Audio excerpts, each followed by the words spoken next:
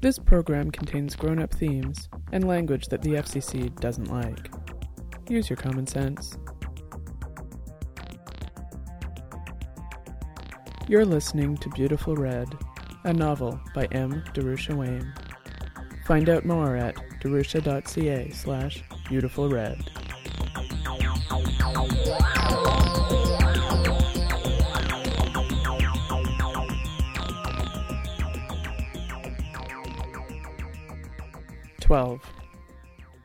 Jack rode the 90-minute train home, knowing she ought to use the time to get a quick nap, but was too wired to sleep. She really wasn't sure what to think about the things she'd seen and heard.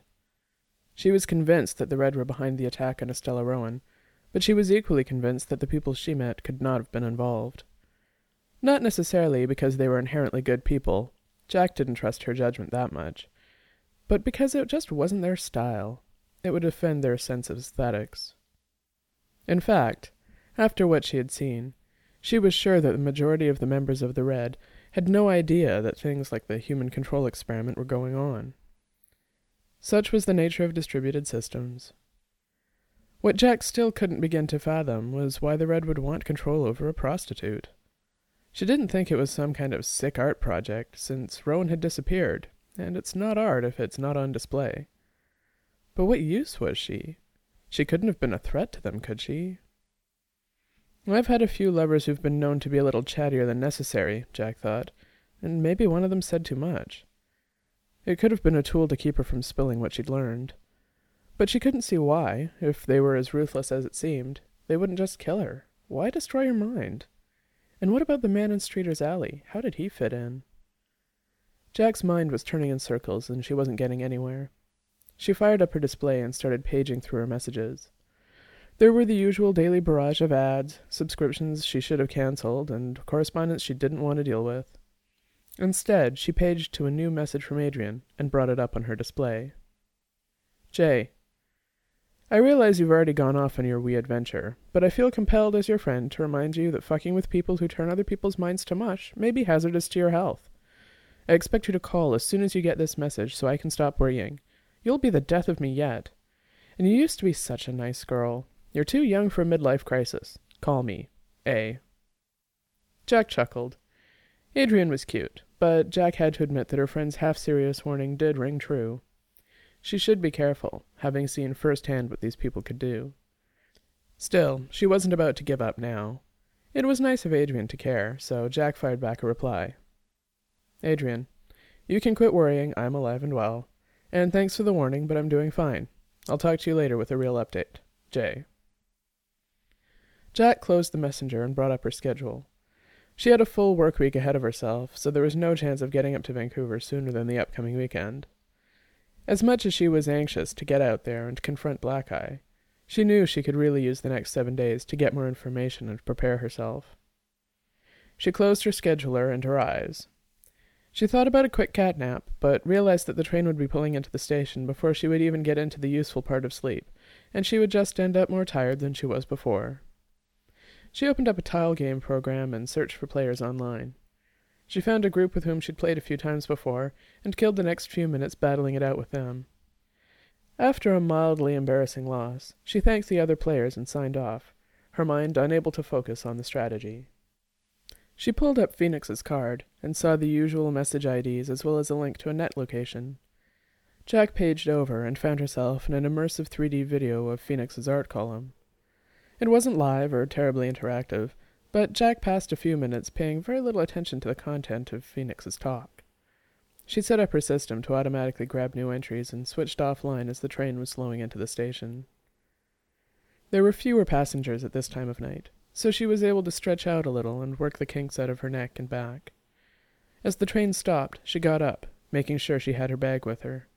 She hadn't needed its contents after all, but she'd felt better knowing it was there. She walked briskly to the train stop and hardly waited at all before catching the line to her neighborhood. As the train passed a group of streeters, she was sure she saw someone with that nightmarish vacant expression she had seen on Estella Rowan and the man in Streeter's Alley. She shook her head and hoped that she was so tired she was just seeing things that weren't there. She arrived in her neighborhood and got off the train, still feeling a little shaken by the images in her mind. She passed a few streeters on the way to her building, but they were alert and aware, if not entirely benign. Jack avoided any confrontations, though, and pushed open the door to her apartment, just before 0100 UTC. Ugh, she thought. I'm going to be a wreck in the morning. She grabbed a glass of water and drank it down, and then made sure the birds were set. She stripped, stuffing her clothes in the autoclave, and fell into bed. She was asleep almost instantly. Jack swore one of those fucking birds clipped her nose. She pounded on the off button and stomped into the bathroom.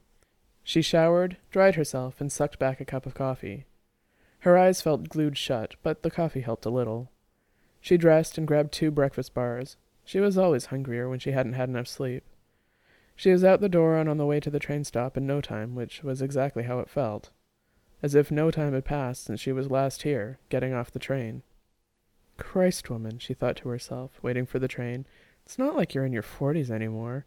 You've got to stop doing this. She admonished herself, admitting that the past few days had been more invigorating than any other time in her adult life. She boarded the train and noticed the same courier she had seen last week, looking much more chipper than she felt. She gave him a big smile anyway, though, happy for the sense of normalcy she got seeing familiar faces. He shyly smiled back, then disappeared off the train at an early stop. By the time Jack made it to her cube at Bellis, she was feeling more like an organic human being. She even remained in full control of her temper when Tony bounded over to her and thrust his foot at her. He was wearing some sort of hideous white-laced shoes with some kind of floppy thing pointing out the top of the laces, on which was stenciled some foreign-looking word. "Aren't they to die for?" Tony squealed, nearly falling over from bouncing on one foot. "Well, I do think of death when I see them," Jack muttered. Tony was clearly not listening. "They're 100% authentic, genuine replicas," he sighed. "The best thing ever." His gaze caught someone else arriving, and he practically flew to the door to share his joy. Takes all kinds, Jack thought, heading over to her cubicle.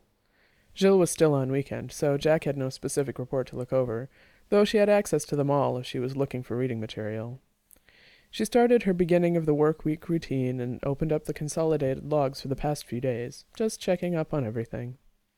There was nothing that jumped out at her, but her mind wasn't really on it.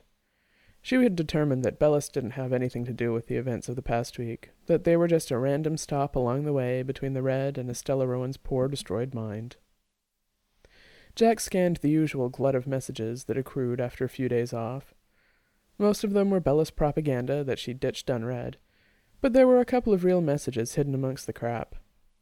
First she opened a note from Mac, the Eastern System guy, thanking her for her help and pointing out that all was well again. She wasn't about to clue him into the falsity of that notion, just hit the ACK button and moved on.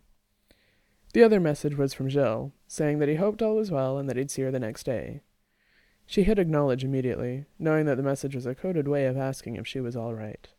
"Ah," she thought, "I never knew he cared." She started on her report for the day, keeping it light and frothy, letting Jill know that she was fine. She also started putting together an encrypted personal file cataloging the information she knew and hunches she had formed.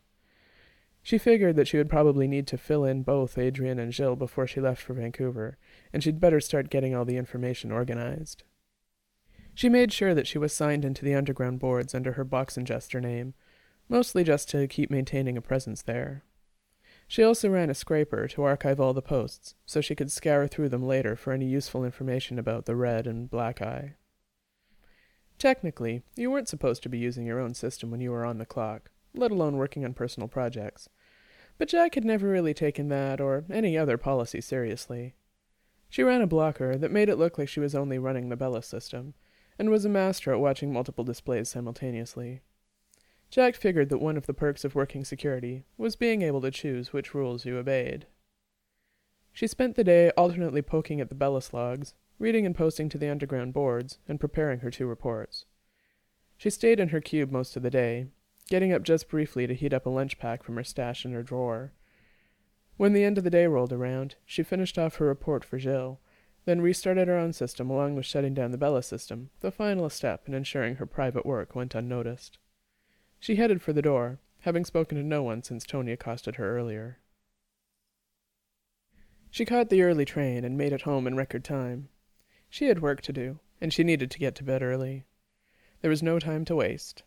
She threw some food into the zapper and fired up her homemade interface. She knew that if she didn't get a hold of Adrian, the universe would explode, so she stirred her dinner while she sent the request to Adrian. She had a mouthful of something warm and edible, expecting to leave a message for Adrian to call back, when the Escher flashed and the pleasant audio alert sounded, saying, "Income real-time secure message from Adrian." Jack said, swallowing quickly. "Okay." She focused on her system and saw herself stride over to the Escher. "Adrian, hi." "Howdy, Jay. Glad to hear from you. I know, you've been very chatty these last few days. Hey, what can I say? Someone has to keep an eye on you." Laughter. "Thanks. So, what's the good news?" "I learned some interesting things, but nothing concrete yet." Jack imagined a sound of disapproval, though she had never actually heard Adrian's voice. Apparently, Adrian worked long and irregular hours and was rarely alone, so they never had an audio or visual conversation.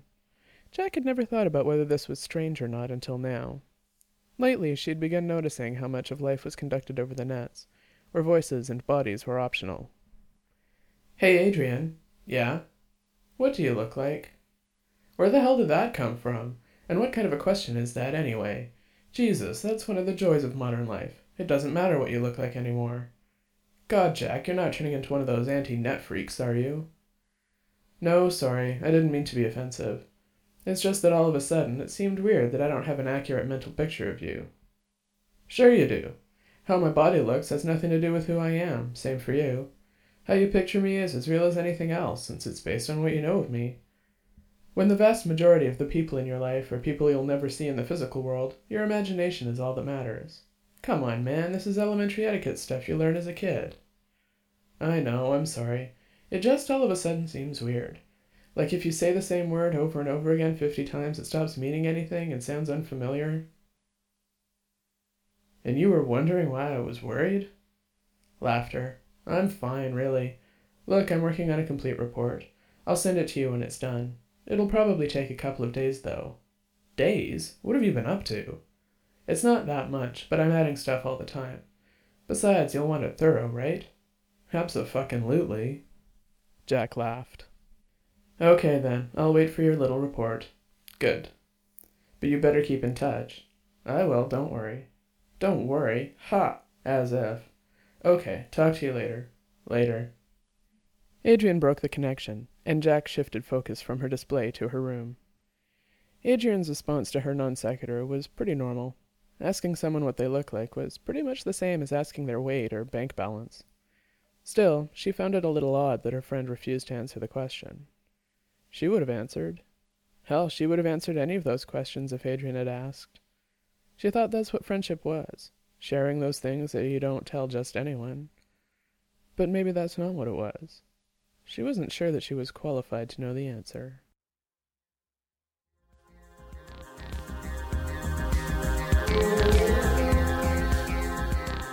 You've been listening to Beautiful Red by M. Darusha Wayne. Find out more at darusha.ca/beautifulred or subscribe for free at podiobooks.com. The theme music is Low Level Format by Bjorn Fogelberg. Learn more about Bjorn's music at fogelberg.com, and you can buy the album Karushi Porn at magnatune.com. If you have feedback, I'd love to hear it. Leave a comment on the website. Send email to darusha@darusha.ca, leave a comment on the Podiobooks site, or call the listener line at 206-984-2976. Thanks for listening.